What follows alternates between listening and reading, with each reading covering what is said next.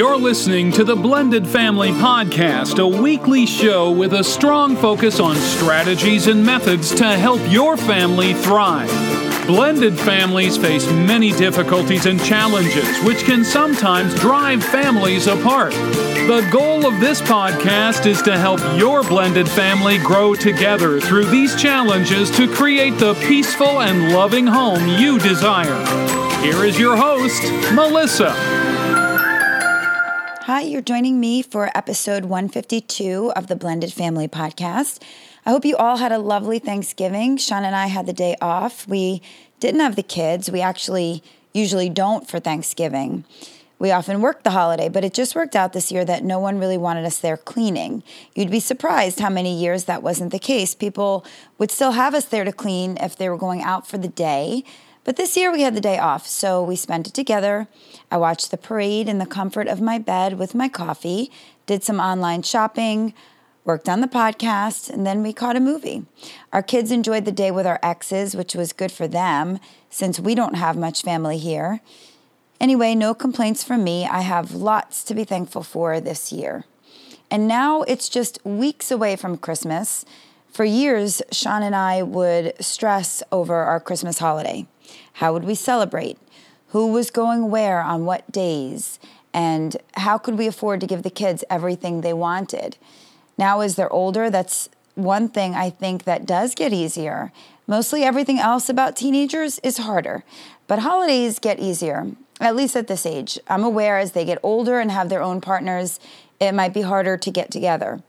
But when they're younger, as I know many of you are experiencing right now, and we did too, you have the added struggles of trying to keep everything even, trying to find shared holiday time, mixing traditions and ideas. It's tough, I know. For us this year, we are going to enjoy the fact that all they want is money. And I know that sounds so impersonal, and it is, but it's also very easy. At the same time, there's always this touch of sadness that they aren't babies anymore, and that really does take some of the magic away.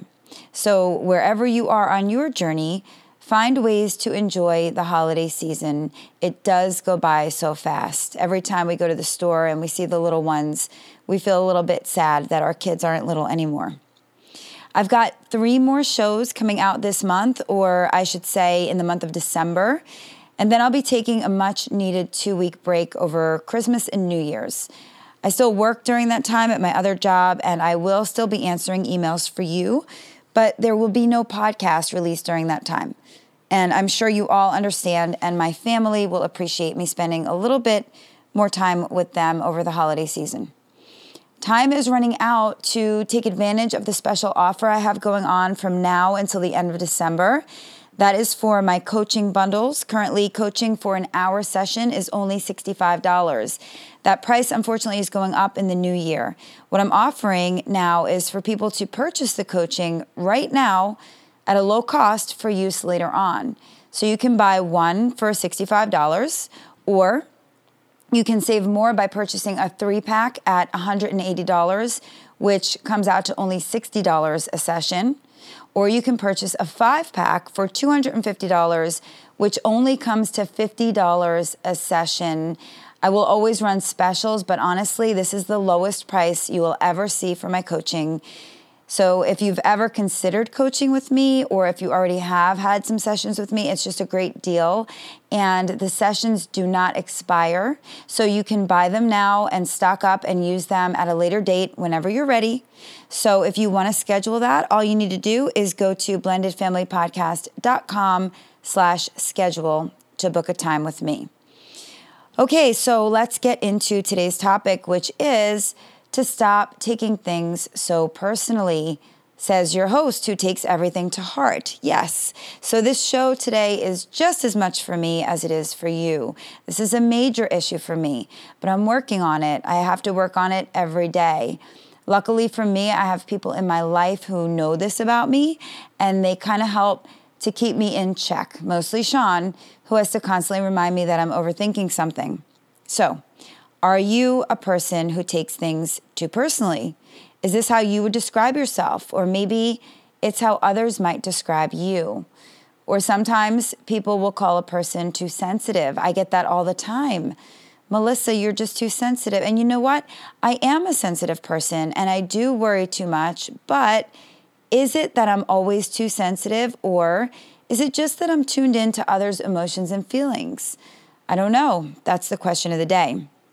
What I do know is that when we go through life taking things too personally, we suffer for it. And I speak from experience. So what does it look like to be this type of person? We're constantly worried that we offended somebody.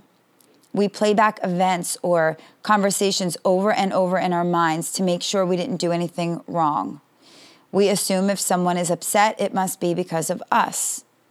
We assume if someone isn't friendly, that means they don't like us. We care deeply about what others think of us, and we can lack self-confidence. Those are just some examples of what it might look like if you're a person who takes everything to heart. So why do we do it? That's the million-dollar question that I don't have the answer to, because we're all different and we all have our reasons for being who we are in the world. Sometimes it stems from childhood. People who grew up being emotionally or physically abused sometimes have this issue as adults because when they were young, they may have been led to believe that everything was their fault or everything was about them.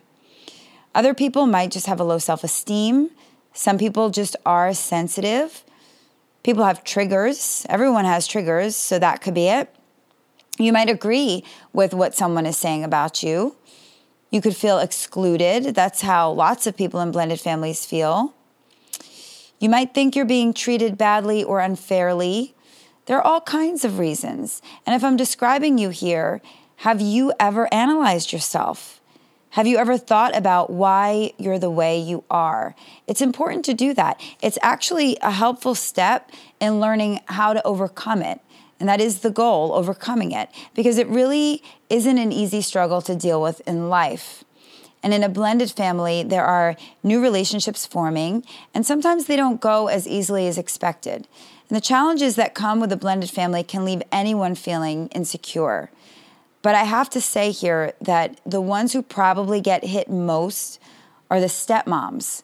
I say that because, for one, women are just typically more emotional than men, and stepmoms generally are faced with more pushback by both bio moms and the stepkids. And I know I'm generalizing here, but I'm saying this because I get emails about this all the time, and I know who's struggling with what. But that doesn't mean that anyone is exempt from this at all. We all feel like this sometimes. So today, I'm going to share with you 10 tips to help you to not take things personally. Number 1, avoid toxic people. This isn't always possible. As we know, sometimes it is a family member who is toxic. But if there is someone toxic in your life, you want to limit your time with them. Toxic people are not going to lift you up. In fact, they're really good at finding faults and pushing you down. And once a toxic person knows that you are a person who takes things to heart, they're going to use that against you. They will love using that information to get what they want from you or to knock you down a bit. An abuser or a narcissist, they're very good at this. So until you learn how to be stronger here, you need to limit your interactions with them as much as possible. Number 2, have realistic expectations, especially with a blended family. If you're expecting everything to run perfectly in your family, you will be let down. Many of us make the mistake of blending and thinking that everyone is going to just get along. And when they don't, the letdown is overwhelming. There's nothing wrong with your family. If there's fighting and conflict and stress, it's normal. Don't think you did anything wrong or that you're just not cut out to have a blended family. You've got to know that things won't be perfect, and then you won't feel so let down when something happens. Number 3, determine how important the situation is. It's easy to get carried away and make a mountain out of a molehill. Lots of times we really make things so much bigger than they need to be. So when an issue comes up, think it over. Are you running away with yourself again? If you're not sure, ask a loved one. If you knew how many times I ask Sean advice on this, and most of the time he comes back and tells me that I'm making too much of something. And it always turns out that he was right. Number 4, work on your self-confidence. People that take things personal often lack in this department. That's why we're always worried what people think. For whatever reason, we may not think highly enough of ourselves. See, once you have confidence in who you are, you won't have to worry about what anyone else thinks. Figure out where you lack confidence. Is it that you don't feel smart enough? Is it that you don't like the way you look? What is it? Getting super comfortable with who you are and learning to love yourself is a sure way to boost your self-esteem, which can potentially eliminate taking things personally at all ever again. Number 5, don't give away your power. When people know that we take things personally, they can use that against us. Even people who are not toxic. It could be your best friend or even your own partner. And it's not always a conscious thing either. But sometimes the people closest to you can take advantage of your insecurities. They know what to say and do to make you question yourself or your behavior. It's a form of manipulation, but again, it isn't always a conscious thing. Remember what I always tell you, that we have to teach people how to treat us. If we teach people that we care deeply about everything we say and do and everything they say and do, we're giving away our power to them. So don't do that. You have to figure out how to stand in your power. And this is something I'm definitely going to cover in a future show in more detail. Number 6, don't jump to conclusions. This is a problem for lots of us. Someone doesn't text us back right away, and we have a whole story running through our minds that the person is angry with us. Or your stepchild doesn't smile at you today, and you think of all the reasons why they just don't like you and never will. Can anyone relate to this? Most often, the scenario in your mind is far from what is actually going on. Why do we jump to the worst conclusion every time? And why do we always pin it on ourselves? What if that person is just having a bad day or the phone is turned off? So the next time something happens and you start running away with yourself again and coming to conclusions, notice it. Notice it. And then try to come up with other scenarios that have nothing to do with you, of why they didn't pick up the phone, why they didn't smile, whatever the case may be.